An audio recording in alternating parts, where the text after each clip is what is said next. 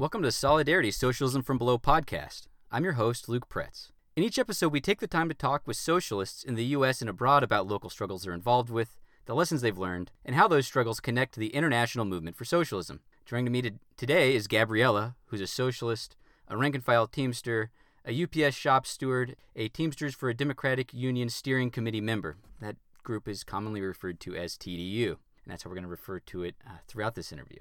Today we're going to be talking about rank-and-file socialist organizing,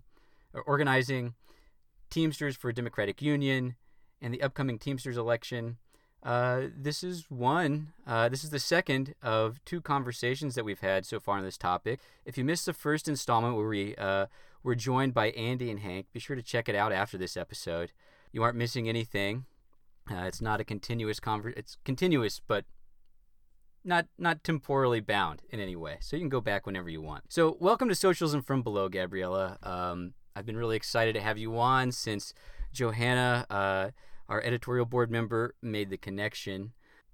You know, there's welcome. There's a lot of ways we can start this conversation. And I think the best way to start any conversation with a socialist in the labor movement is, what does being a rank and filer mean to you? Hello.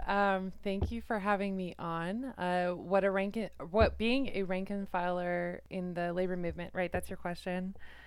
What it means to me is a lot. I did not come from a union background in my family. I came from just a very basic working class, poor background. And I had a lot of jobs before I got the job at UPS, and I got my first union job in the Teamsters. And I got fired from a lot of jobs. When I joined UPS, I was entirely shocked that you could work in a job and actually have rights. It truly blew my mind away. And also, you know, like getting into the job, working there for a few months, it blew my mind away as well that you could just yell at your boss. Like seeing other workers yell at their boss and telling them to like stop working, stop breaking the rules, stop fucking with us, meant a lot for me. It was really life-changing. And from there, it's been so much. I mean, it's taken over my entire life, being able to like lead shop floor campaigns to, you know, like materially change my coworkers' lives and change our working conditions and, you know, like have like a serious positive impact on workers in my city and also the country. Has meant a lot for me, and that's what it means for me to be a rank and filer in the labor movement. Yeah, I mean, yeah, as someone who also is not from a union background, but found myself in the UAW, yeah, being able to yell at your boss, it's huge. Rules. it's also fun just to tell them to like shut up. I'm not talking to you until my steward's here. There's nothing better than saying, no, not right now. I'm not going to talk to you. Why? Yeah. Yeah. But also, more importantly, is like as a socialist and as someone committed to like class struggle politics, being able to kind of engage in a very direct and immediate way in the process of class struggle as a unionist is an incredibly fulfilling and satisfying thing to do. I guess another question kind of on top of that is we know what it means to you, I guess personally, but what is a rank and file worker? I mean, a rank and file worker is really, I mean, it's generally used in the context of the union movement. So if you work in a workplace that is under a union contract, the rank and file worker is just like an average worker, the most average worker who pays union dues, and they work for the company. They work under a contract. So, yeah. Yeah. So just a normal worker. Yeah, 90% of the country. Yeah, basically everyone who works. So I think on top of that, like, so we have these rank and file workers. Why is it, like, I guess from a strategic perspective, why is it important as a socialist to participate in the labor movement at that level? Why not make it your goal to become a union staffer primarily, or something like that? Right. I mean, so you're directly confronting the boss when you're on the shop floor. When you're a union staffer, you're working from an office. And I think union staffers have an important role in the labor movement, but I think for the most part, people should not strive to go to that position. I think we have enough of them that are excellent. What we really need is some really excellent workers who are dedicated to fighting the boss and transforming our union and fighting for the people next to them and getting in and like doing a dirty job in a warehouse. Because I mean, if you like, I really saw this when, because I've been like a rank and file worker for my entire working life, right? But I worked on an organizing campaign with my local, and I got, I think, kind of like I wasn't a staffer at all, but I had paid time off by my union to help organize this shop, and I found it to be so difficult to just talk on the phone with these workers at this bottling plant, and like give them advice, try to get information, and like try to move the union organizing campaign forward.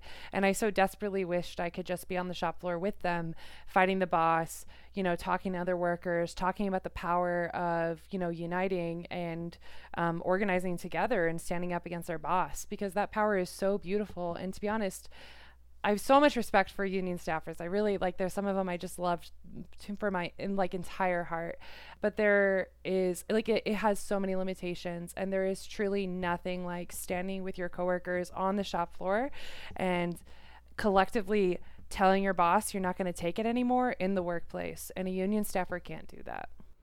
Yeah. I mean, I think there's like, I don't want to say an obstacle, but there's almost this sort of structural barrier in some ways between staff and rank and filers, in the sense that, like, when you're running a campaign as a staffer, I suspect you don't have as much skin in the game in the same way, and it's hard to build those deep connections, out of shared work. While you can build a lot of connections as a staffer, right?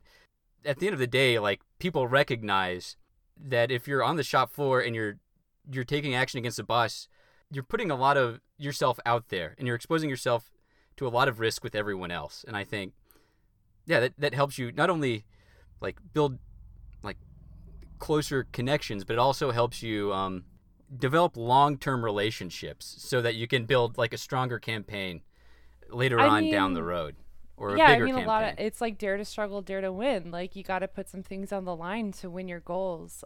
And organizing a union isn't easy. I think it takes a lot of hard work, and it takes a lot of bravery. And you have to balance that out. And it's like such a beautiful thing. I mean, I think class struggle is beautiful. I think collective worker action is beautiful, and it takes some risk. And the only way that you can really take that risk is if you're right there on the shop floor. And I mean, like, if you're a union staffer, I mean, you're not gonna be able to take the same risks as those workers are. And oftentimes this is like a super important role that union staffers play. But you're kind of a mediating force in a way. Like, you're the through line between workers and the boss oftentimes, rather than like the primary motivating force in the confrontation between workers and capital. That is like a failure, actually, of like a lot of union organizers, in my opinion, is that they kind of like jumping the gun a little bit, but they kind of see themselves as the leaders. And like, I wouldn't say this about like the union staffers like I know and love, but it's like of one of like common like labor bureaucratic union staffers, is that they see themselves as like the directors of the organizing campaigns, like union organizing campaigns.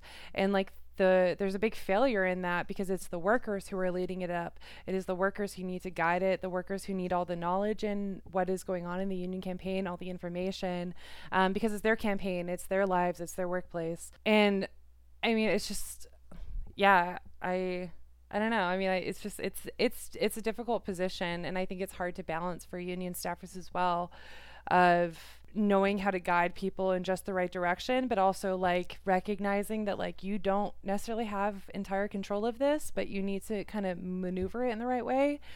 I mean, I would much prefer like just being on the shop floor. It's easier, it's funner, it's better.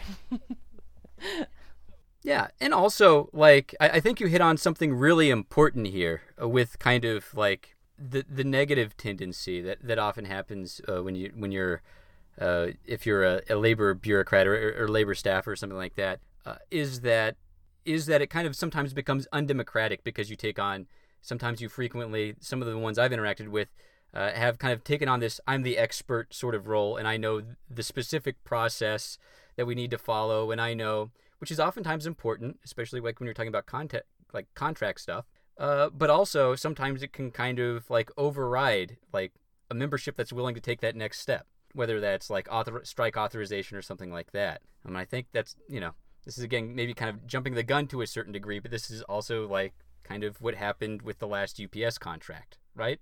Well, like you have to know where your people are at, and the best people to do that is people who are on the shop floor. Oh man, where was I gonna go with this? I kind of forgot. I don't know. Like what you just said just makes me think about how even like I like as like a shop steward, working at UPS for the last 7 years. Like my coworkers tell me a lot of things that just like grounds me. Like maybe I want to do some like really crazy campaign. I'm pissed off at the boss, and then they're like, I get a dozen people who are like, no, that's not going to work. I'm not going to be with you on that. Then I'm like, okay, then that's not going to work. But also some like just as many times, there's times where I'm like, I don't think people are ready for this kind of action. We have a huge issue, and then I start talking to people and I'm like, okay, what do you want to do? And then they're like, I want to burn the fucking place down.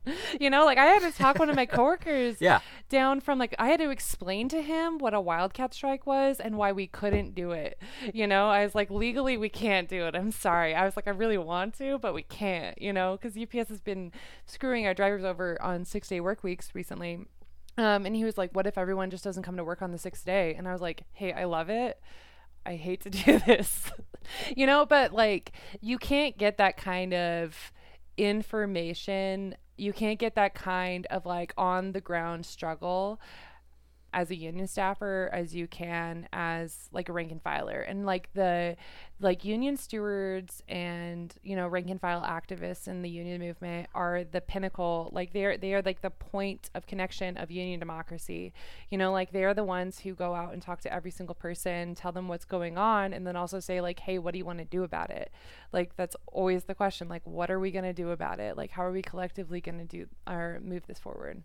Yeah. And I think I don't know, this is something that I've been spending a lot of time thinking about lately, which is like, how do we build a democratic movement, a democratic socialist movement, not to be, how do we build like a movement for a democratic society, for a socialist society, while also like embodying those impulses. And I feel like those ideals and doing that requires like this sort of deep digging sort of workers' inquiry that you can only get by being on the shop floor and like having daily or like hourly conversations with your fellow workers there on the shop floor. Oh, sorry, I didn't mean I was gonna say I think like part of like the beginning of that question is like we first I think need to revitalize the labor movement, and the revitalization of the labor movement's like heart and core is in the union movement, and I think that we're seeing an upswing in that. But like with that, like we'll revitalize like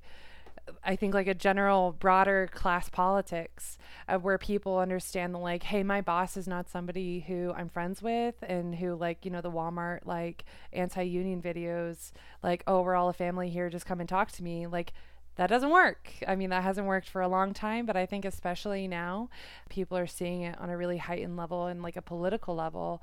And I think like seeing like that class dynamic more is going to open the vein for being able to talk about broader social issues, and talking about, hey, maybe we as workers should have some power in society. Like maybe we should make some of these decisions. Why do you say that? Why does it start with the labor movement for you? Big question, I know, but I think an important one to ask.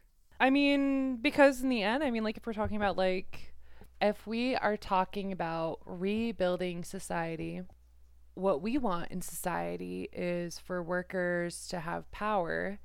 Then the first steps of workers having power in the world we live in now is in the union movement, where we have legal rights and collective we have a structure that allows collective action for workers, to the point of going on strike and withholding their labor when they don't get what they want. And that kind of power is not to be taken lightly. And in a strike is where workers learn the absolute most that they can learn, and it changes their views on society. So when workers start to understand that conflict that they have with their boss on a deep level, and they fight their boss, they start to learn and broaden out, that it's not just like one bad boss, it's the whole damn system. And when you go on strike, you learn the lesson that we have value and we create all the value for this company, and you are going to be nothing without us.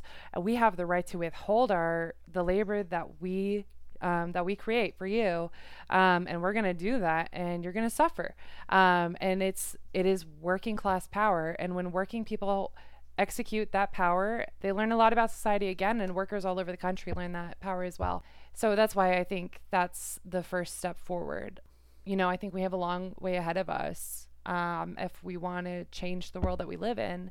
And the first step is getting in and doing the hard work, like getting a working class union job and fighting among people, other workers, in a structure where you can fight and you can strike and you can do collective action and you have legal rights. I don't see why we're not doing that. So yeah, that is my answer. No, I think it's a great answer. And also, like, I think you hit the nail right on the head, which is, like, as a worker, this is, like, the most immediate site of conflict between workers and capital. I mean, it plays out all throughout our lives. It plays out in the education system. It plays out in the prison system. It plays out between you and your landlord. But those connections are often a little bit more multi-layered or a little bit more mystified as to the relationship between yourself and capital and those sorts of relationships than they are like at the workplace. You know exactly what's going on there. I make things and this guy gets the money. And then he gives me a little tiny bit of the money. And when you have the strike, you can kind of open up that conversation even more and say, well, why are we just demanding this stuff or whatever? Yeah. And Oh yeah, no, I mean, I think like I feel so strongly about it too, is because like I grew up in like a poor working class family where I saw my mom get fucked over constantly by her boss, and we struggled a lot. And like I said in the beginning, like it just blew my mind that like we could have some rights and power just on the shop floor, and I don't see why we can't expand that even further. Why settle for just like a couple crumbs? Like a union job is only a bit better than like an average non-union job. I mean, I'm unfireable, but like I get paid a little bit more, but we all as a class deserve more, and the union movement leads that fight. Yeah, and I think it's a great time to start transitioning the conversation away from this more general kind of conversation about why socialists should join the labor movement to one where maybe you're even more of an expert about TDU. So we've been talking about the need to revitalize the labor movement, and TDU, Teamsters for Democratic Union, I think is at least historically part of that revitalization, or has played a role in the Teamsters, a very significant role in helping to democratize it. For instance, they helped, if I remember correctly, get the Teamsters the one member, one vote, which is like not particularly common in a lot of unions. The UAW just now, much like the Teamsters after a corruption scandal, we're finally able to get the state to intervene and force an election to decide whether or not we have one member, one vote election of our leadership at the international level. So, I mean, the Teamsters are their TDU has historically blazed a path for a lot of other people. And so maybe you could give us a little background about TDU. I'll say this. I think TDU is a little too humble about their history. I think TDU is absolutely exceptional. And TDU, Teamsters for a Democratic Union, is a rank and file organization within the Teamsters that started in the 70s, just after the Jimmy Hoffa senior days and the corruption. Corruption was absolutely rampant in our union.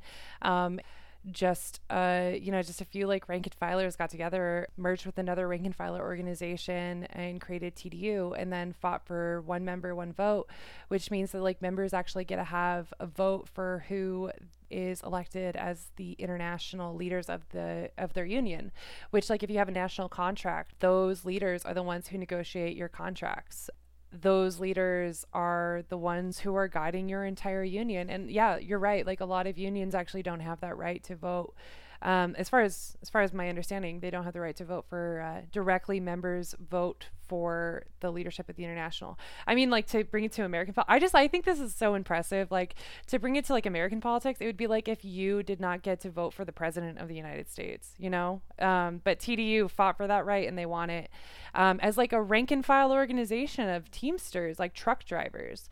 And then they continue to fight and they continue to win. They got a reformist leader, Ron Carey, in the early 90s. And then Ron Carey and TDU as a coalition led the 1997 UPS strike, which was like the largest strike of the 90s in the labor movement. And we still feel the ramifications of that strike 24 years later. We have like full-time jobs inside the building, etc.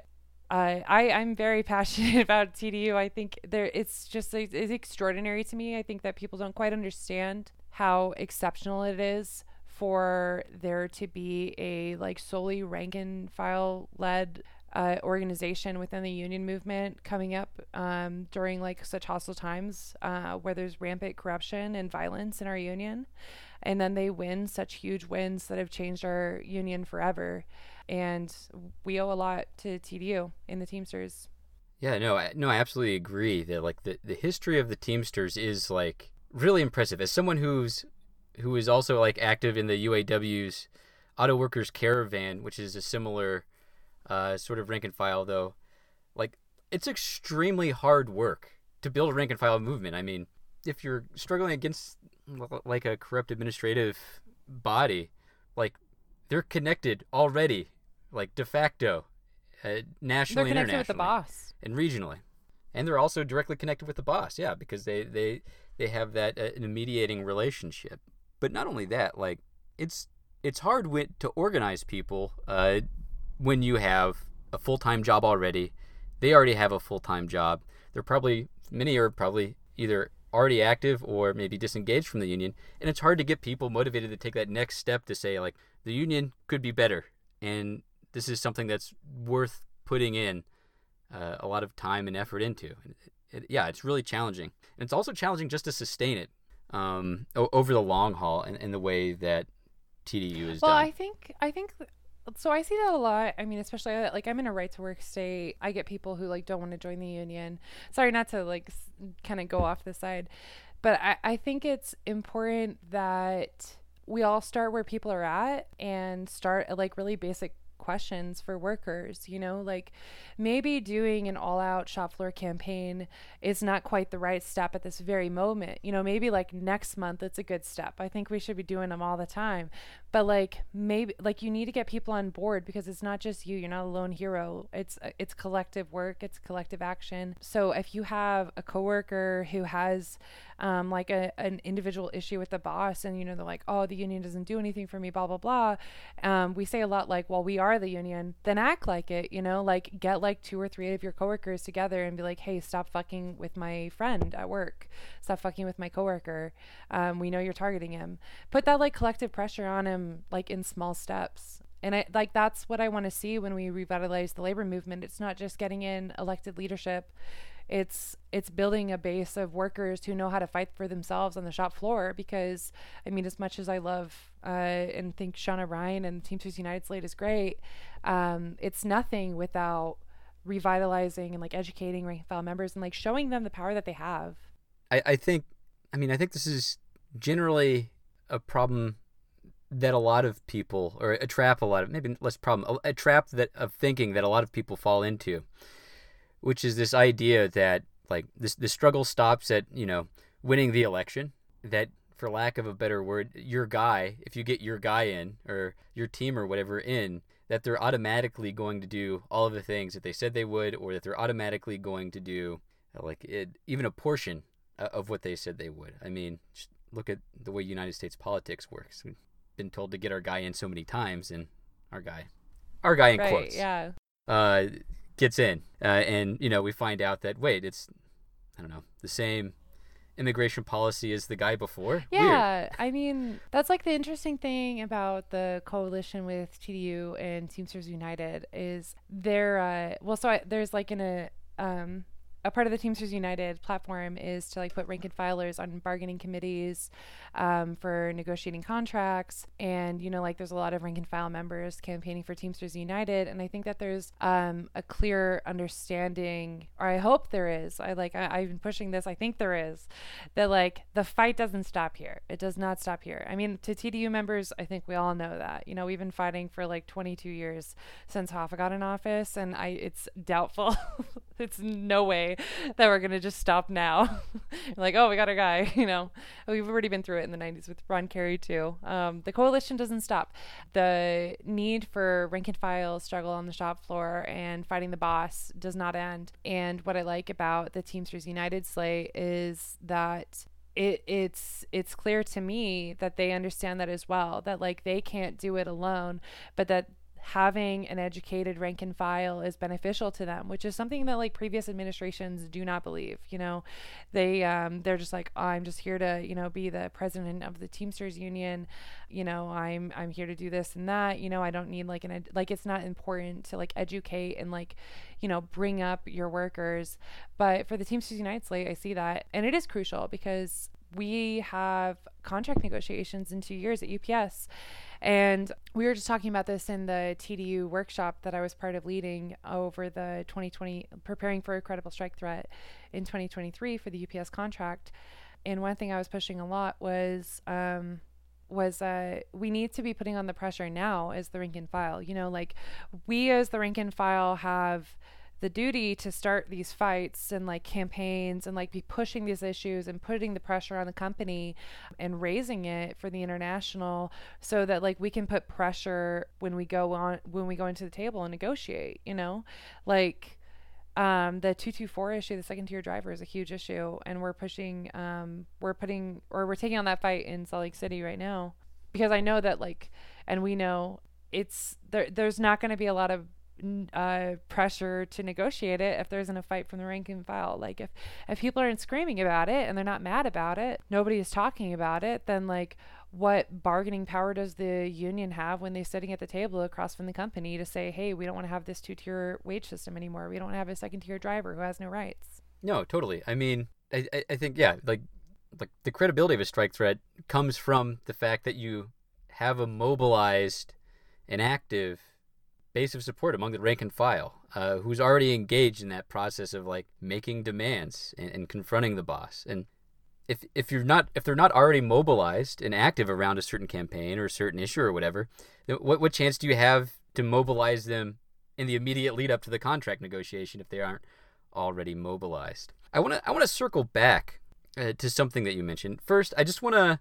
So we've been talking about TDU, Teamsters for Democratic Union, and that's a rank and file caucus within the Teamsters. What's Teamsters United? I just want to make sure not everyone is familiar with inside Teamsters baseball, so it might be worth going back and kind of like, what is Teamsters United? Yeah, absolutely. That's a really good thing to clarify. Teamsters United is a slate running right now in the international Teamster election. We have elections for our international union over the 1.4 million Teamsters. It's for the what we call the General Executive Board. And Teamsters United is a reformist slate headed by Sean O'Brien and Fred Zuckerman, and then international regional candidates, and then also international vice president candidates. So it's the one that we're backing. TDU is in a coalition with Teamsters United, and I expect that Teamsters United is going to win. Real quick, the significance of this as well is that our union has been led by Hoffa Jr., who I don't think he was a Teamster rank and filer for even a year.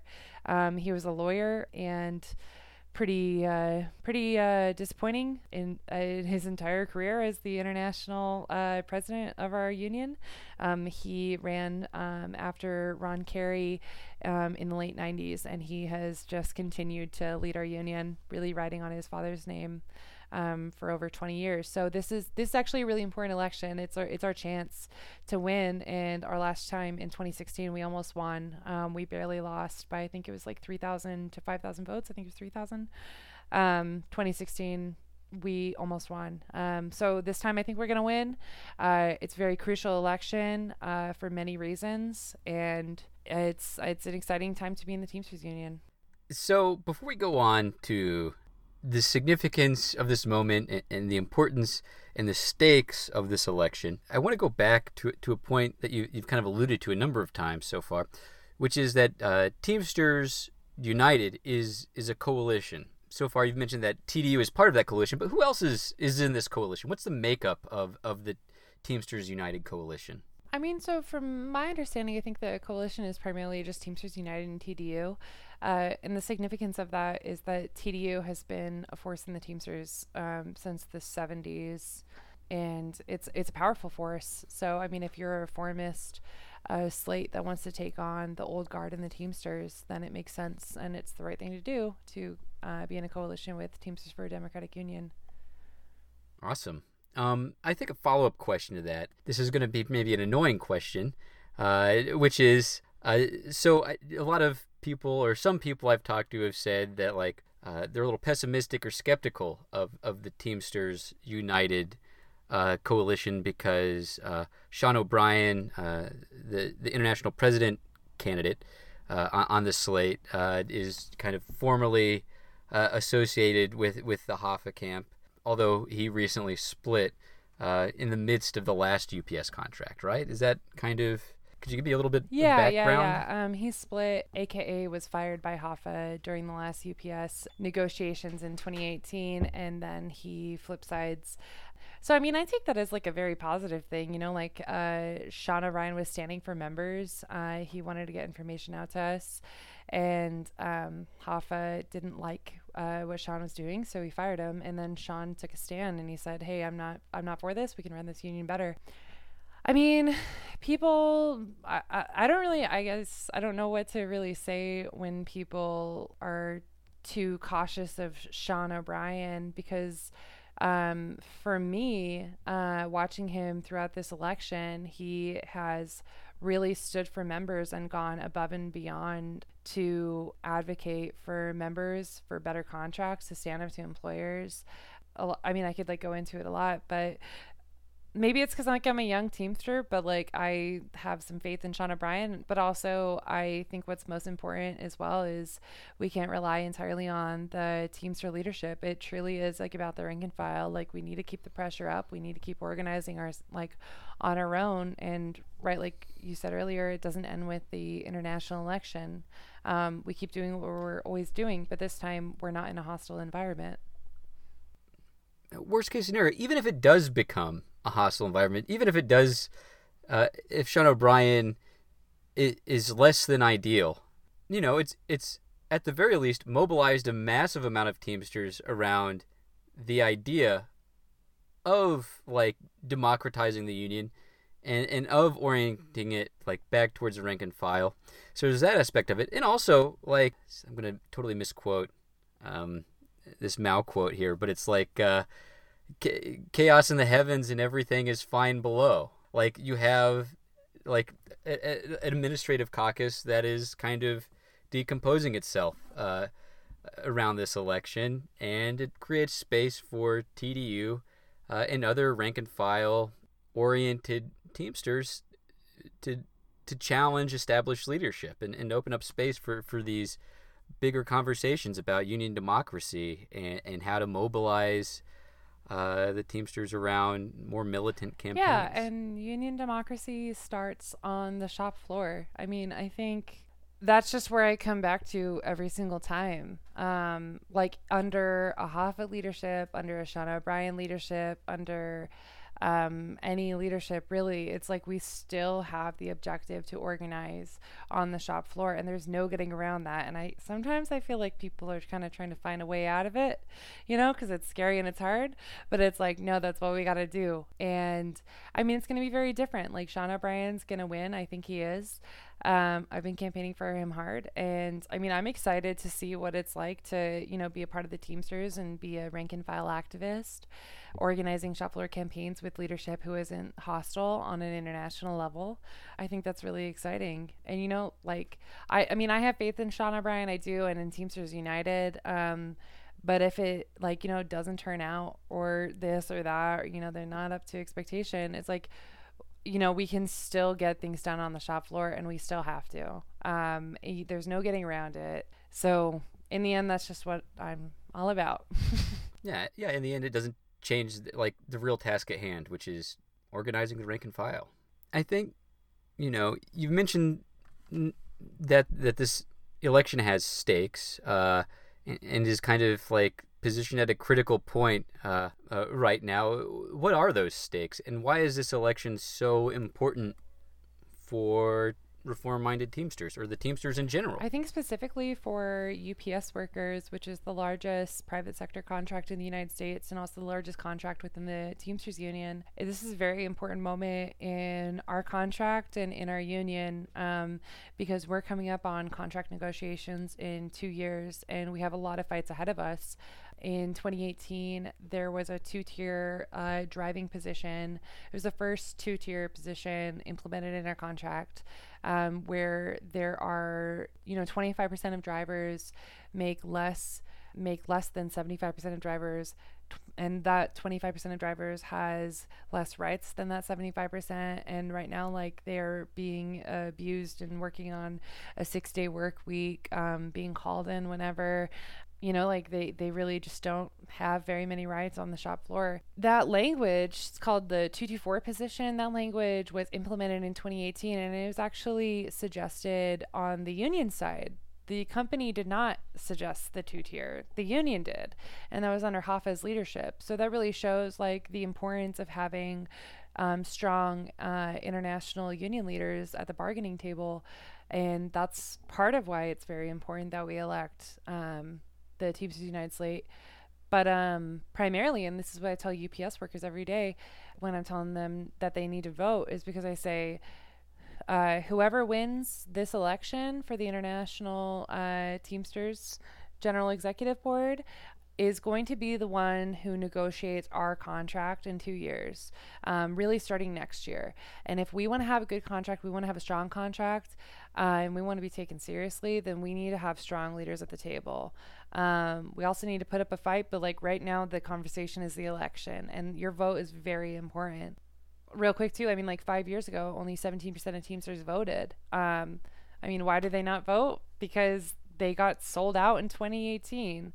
Well, I mean, the vote was in 2016, but I think there's a history of members feeling like they're not actually a part of this union, that they're not listened to, that like their struggles and their demands are not taken seriously or listened to and brought to the negotiating table.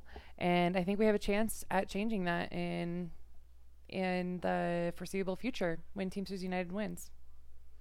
And so maybe for people who aren't super familiar with how unions work or how contract negotiations work, so I just want to make sure I understand this, or everyone else understands this correctly, which is that UPS as a whole organization has one contract, and it specifies like the tasks and duties of employees and stuff like that, as well as the benefits and wages and general rules that everyone has to abide by, yeah, right? so like anyone who's not a supervisor, anyone who works in the warehouse, drives a semi-truck, drives a delivery truck, is a union employee. And, like we have a pension, a fantastic pension, health insurance I don't pay for, that pays for everything. I've never paid for health insurance at all. Really good wages, and then on top of that, protections on the job, specified by like exactly what job you have. And our contracts last 5 years. Generally the contract mostly stays the same, but then like some changes will happen, right? Like the 2-tier, they tried to also slash our health insurance in the contract before 2018 and 2013, and they didn't win. So I mean, like, the company is always trying to get away with as little as possible, but also they're up against a pretty strong contract and a pretty strong union, so they can't budge much. But when we have union leaders who let the company budge and push us around, then we're in for some suffering, I guess. Yeah, no, that makes sense. So the UPS is only one segment of the Teamsters, right? There's a lot of other people. I guess there's What's the other big trucking company? Yeah, they're YRC? YRC, ABF. They're under the Master Freight Agreement. Mm-hmm. So they have a master freight agreement. So those are like the kind of big contracts. UPS won in the master freight agreement. But then the Teamsters, like much like the UAW and other big unions in the U.S., have started to kind of branch out outside of their traditional industries, right? The UAW. So I'm a grad student and I work at the University of Massachusetts, and so I'm within the UAW. I mean, I think we have like preschool teachers and stuff like that as well in my local. So, what is the meaning of this election for people who are in, smaller shops and in these kind of shops that are kind of, or industries that are new to the Teamsters, or kind of, what does this mean for this sort of Teamsters union that's recomposing itself around new industries? I think part of it is a serious approach to organizing and a focus on our white papers. White papers are non-national contracts. So like, right, if a tech firm in Colorado organized and it was like 50 workers, it would be a white paper. It'd be like a local contract. So I mean, I think like, all like taking on big employers like UPS and ABF and YRC, etc. But also putting more work. I'm going to be real. I actually don't have a really good answer to this. That's fine. You don't have to have an answer to everything. I don't know. This one's hard. I just think about like the organizing approach with like union organizing. But I think this one's hard because it is more on a local union level. Yeah, no, I know exactly what you mean. So I was a delegate to the UAW International Convention at the one that elected the now deposed Dennis Williams to the president of the International, and yeah, it was very difficult to get local members engaged in a conversation about this election, about the election, just because again, yeah, we were amalgamated with 15 different shops in all sorts of different industries, largely in health and human services, and people were like, I don't know, those are the people, I don't know, they do auto stuff. So it's very difficult to engage with that. And I think this is something that a successful rank and file oriented campaign for international office can bring, though, is kind of a change in attitude, or at least a change in the way it talks about the union and the way it talks about organizing. I mean, changing rhetoric and changing language can only do so much. It takes actual activity by workers and everyone involved in the effort. But it is meaningful in some important ways to say, change how you're framing the conversation around organizing and stuff like that, from maybe one from one that's very in a very strict sense business unionism to something else. Yeah. I think I see us getting away from business unionism as much with HAFA, but I think the real change for the smaller contracts and white papers happens on a local level. And the way I see that succeeding the most is from that pressure of rank and file organizing that we've been talking about, and the understanding that change happens on the shop floor on a local level, that maybe that can move up, and people can be having influence in their local unions, and moving local unions away from collaborating with the boss, going along to get along, and just basic business unionism. I think it's hard for, I guess maybe I might even be thinking about it on too small of level, 40% contracts for the international to intervene on. I think I might be about too small of a level, but yeah. Yeah, I mean, it'd be dialectical to be Marxist about it. There's a dialectic between the international and the local.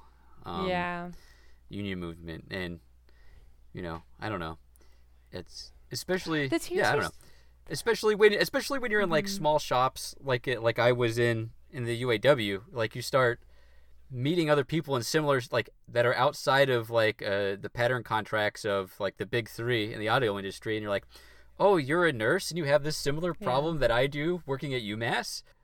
Oh, and this is related to this kind of internal problem within the UAW and the way it's being run right now. And you can kind of have these conversations. I think in ways at the local level, at the level of like locals that don't have big national contracts, kind of directing how things. You get more opportunities to get involved in the process of bargaining and stuff like that, but also more opportunities to like encounter other workers in the UAW and kind of build their own rank and file coalitions around change they want to see in the union. Yeah. Yeah, I see that similarity as well. It's like, it's interesting also, just being in the union movement and the labor movement, and like just having like a very distinctly like shared struggle. Like, I'm a delivery driver, you're a nurse, we both work extreme hours. Odd that there's a labor shortage. Maybe they should cut our hours and just hire more people. And then like the question of like hire more people and like cutting our hours, this is something the union could do something about in our contract. They could put in language to say like, hey, our workers can't work more than 50 hours, blah, blah, blah. They could put pressure on them on a local level to hire more. But back to kind of the main part of your question, so the Teamsters Union also has been, and I don't know how long it's been like this, but it seems to be very decentralized, like from the international. And I don't think a lot of unions are like that. Like, I don't know if SEIU is like that or UAW as much, but on like a local to like international or local to like joint council level, like Teamster locals just do not interact very much with each other. Like, they have like a level of like independence. So I think that something the next international leaders, a task for them would be to more like centralize that. And like, there's some locals where I think like a bit of like education and like bringing them up a level and developing them, and more guidance from the international would be good. And then more coordination. Like, the lack of coordination in the Teamsters is quite a problem at times. Like, I've heard that there will be like international organizers come out to people's locals, or trying to organize like in the city, like 2 miles away from the union hall, and the international organizer doesn't even tell the local that they're there, trying to organize in their city. It's a bit of a mess. It's a bit chaotic. So I think like getting some actual structure and strategy is important. Yeah, no, I mean, it's a very similar situation in the UAW in terms of just the sort of atomization of locals, and kind of, the frequent lack of collaboration and coordination at that level. And yeah, I mean, I think that's something that like regional and international leadership can influence. They don't necessarily have to be intervening. Maybe ideally they would intervene in local contracts, unless, I don't know. It should be a local-led effort, I think, in my opinion. But they can intervene in a meaningful way by helping to draw out those connections and develop leadership and put people into conversation with one another about what's going on at the local and regional level. So we're at almost an hour here, and I'd like to take this episode in for a landing here on two questions. I think I'll ask the first question first, and then we'll close on the third one, which I think might be a little bit easier. But what do you think the greatest challenges that the Teamsters are facing over the next, 6 years between now and the next presidential election? The first thing I think, straight from the heart, is like corporate domination. Like, the companies have been so organized, and we need to be as well. And I don't think that we are as organized as we should be at this point to take on some of these bosses. I don't think it's entirely too difficult to do it, but we haven't had strong leadership in our union to really take on the boss and bring workers together to do it. So that's part of the issue. I mean, that kind of comes down to like, our contracts coming up, and the need for rank and file organizing, the need to organize more workers.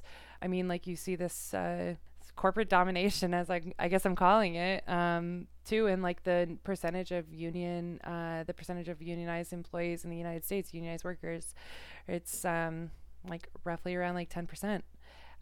We used to be so much stronger as working people, and we've kind of taken a turn. I mean, part of that is labor law. I mean, I would like to do I'm not endorsing a wildcat in any way. You know, it's something you build up to, right? But I have this amazing poster on my wall that's about has a drawing of like the West Virginia teachers who did a statewide wildcat, and it says, "When workers' rights are against the law, it's workers' right to break the law." So I would like to get to a point where we can really show our power. I mean, legally as a strike, illegally as a wildcat in the future, whatever. I don't care. I just want to have worker action, and I want to actually stand up to the bosses. Oh yeah, I think like on that note, I'm sure you've gotten a lot of people interested in wanting to join the labor movement as a rank and filer. Maybe could you give some advice for people who are interested in becoming rank and file activists? Yeah, just get a job. Just get a job. Get a job at a union place. If you really want to do labor organizing, you should probably get a job at like a union shop that has a national contract. I highly recommend getting a job at UPS. It is so easy because it's under the Teamsters, huge national contract, very powerful, really easy to get a job in. If you're a student, they'll pay for your school. They pay, like Teamsters negotiates, so we have like basically entirely free health insurance. Like if you're for Medicare for all, like Teamsters is basically already doing it. It's fucking awesome. But yeah, and I mean also so you can like join TDU. There's like really nothing like Teamsters for a Democratic Union, like a working a workers focused organization led by workers in the labor movement, within the union movement. There's nothing like it. It's really incredible. So that's what I would recommend. Yeah, I mean, like, you're gonna get really dirty and cold and hot and sweat and pass out, but you know what, like, when my coworkers were like passing out from heat sickness on the shop floor, we weren't just like, oh wow, this job fucking sucks, we're gonna go. We were like, let's fucking organize. Let's do a petition for more fans.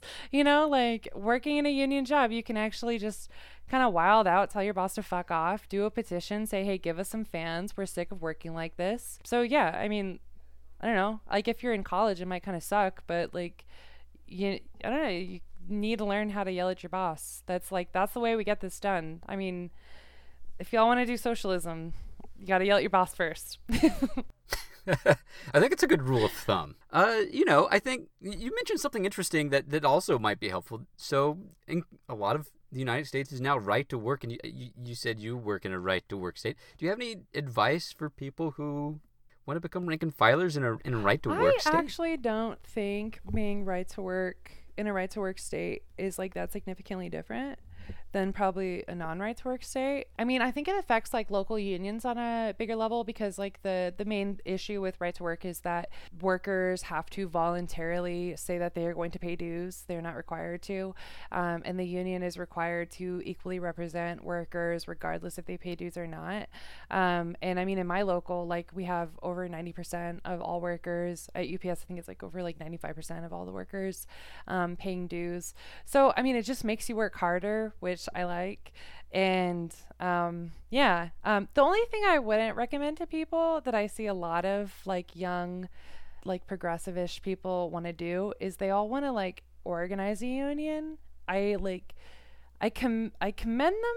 I think that's brave, but also I want to say it's kind of hard and it's difficult. And I think if you have some experience on the shop floor in a union job and you get that like experience of conflict with your boss and like standing up to your boss first before you take on that, it's going to help you a lot more. But I just have seen it a couple times. Like people talk to me and be like, hey, I want to like organize a union. And then you start saying like, okay, like, you're going to need to get like a dozen of your coworkers to go up to your boss and say like, hey, stop doing this. And they're like, oh, that's too far. You know, and it's like, I don't know what to tell you. I mean, like there's other people who are doing it, you know, like, sorry, I don't mean to bash people. I'm just trying to say like, it's difficult. It's difficult. And it shouldn't be underestimated. It takes a lot of hard work. Yeah, no, this is exactly it. I mean, like starting your own union is insanely challenging. It's extremely difficult. I mean, you're by yourself, and if you've never done any labor organizing before, you probably have no clue what you're doing. Or like, not that, I mean, you might have some clue what you're doing, but it's still extremely challenging because you don't have those sort of labor organizing specific experiences. And I also, people know that I'm in a union, I'm active in my union, and they're like, so how do I start a union? I'm like, I don't know. That's I'm fine already answer. in one. Honestly, yeah. I mean, all I say is like find 10 other people first before you do anything. Yeah. I don't know. Yeah, I mean, it's like, honestly, it's so beautiful. Like, working on the union campaign that I worked on, I mean, it was a failed campaign, but we tried, and we tried really hard. But it was just so beautiful to, like, watch working people, like, understand and, like, start to just, like, get that they have power and that they deserve to have a voice in their workplace. It's really incredible. It takes a lot of dedication. It's like you're not going to sleep if you're doing a union campaign, you know? So, I mean, if you do it, you got to do it. And also, I mean, this is where like the union staffer comes in. Like, if you don't know what you're doing, you listen to that union staffer. Like, no matter what the fuck they say, I swear, you just listen to them. Because, I mean, they're going to guide you in the right direction, I hope. And in the end, it's about, like, in the end, all a union campaign is you just need to get majority support. You need to get most of your coworkers 50% plus one. You know, it's hard to do it, but you got to do it. You got to talk to a lot of people. Okay, one last question about advice. And so, suppose someone successfully achieved advice point number 1, get a job. What do you do? What's some advice for people who just got their first union job? That is a really good question. I would say just hang out, learn how to do your job first, make some friends, you know, like just get a feel for your workplace, read your contract, start asking people about the contract, you know, get to know your union stewards, you know, become best friends with your union stewards. Say, this is what I did when I first started. I just found my union steward and I was like, hey, I don't really know you, but like I really want to do this union thing. I think it's really cool. Can you help me understand this contract? And I was just like an obsessive little like, please, like teach me everything. I think it's really cool when you yell at my boss because I came to work late. And yeah, I mean, like, you just got to learn as you go, get down the basics and, you know, like build relationships. Like, you can't build shop floor campaigns if you don't have these relationships on the shop floor. Like, if you don't have friends, like if you don't have, you know, like your family at work, basically, you got to build trust among people. If you know, want to wild out and do some crazy shit. I mean, I think that's perfect advice. And I think that's a good way to end this episode, which is if you want to while out and do some crazy stuff, you got to have friends. And you got to build solidarity with your coworkers.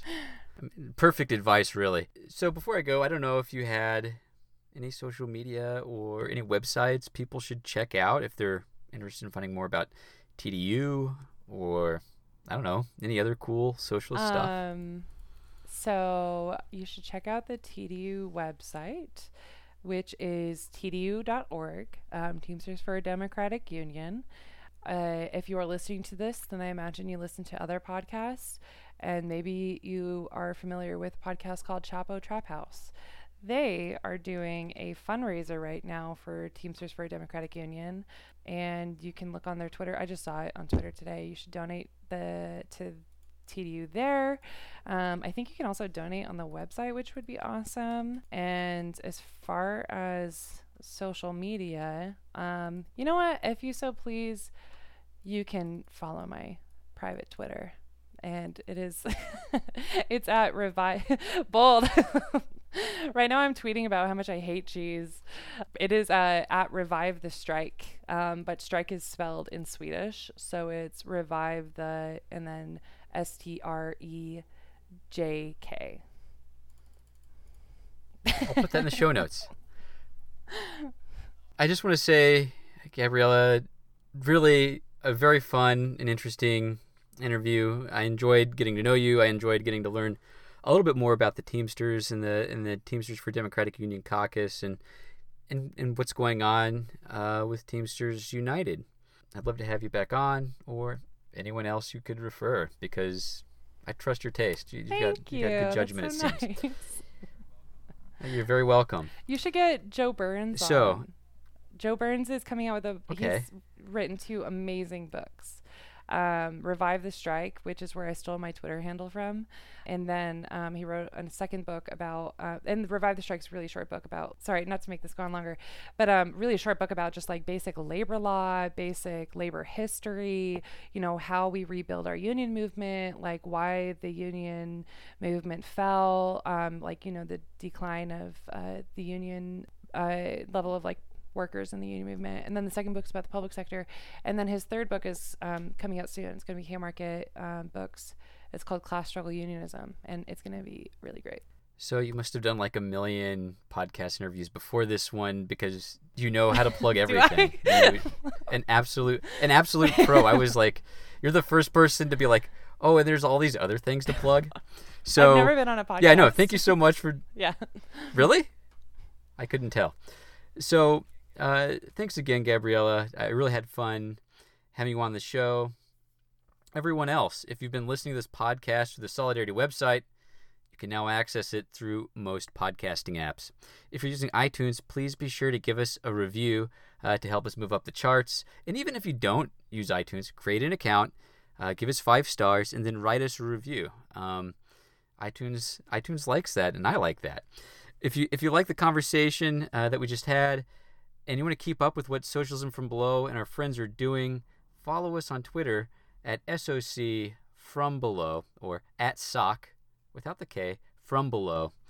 If you like what you heard on today's episode and you want to find out more about Solidarity, check out our website at www.solidarity-us.org. You can find us on Twitter at SolidarityUS, on Instagram at Solidarity1986, and on Facebook at www.facebook.com/SolidarityUS. I would also encourage you to check out our comrades at the Socialist Journal Against the Current on their website at www.againstthecurrent.org. You can also find them on Twitter at ATC_mag and Instagram at ATC.mag. Thanks again to our truly amazing producer, James. He does a massive amount of work making me and all the guests sound just really phenomenal. He also did the theme song, so if you liked that, be sure to check out his beat tape, Optimism of the Will. If you like this podcast, you'll like that beat tape. And if you donate and buy it, that money goes straight to Kansas City Tenants, the really awesome tenants union that we interviewed in episode 4. So thanks again for listening, comrades. Until next time, solidarity forever. Solidarity.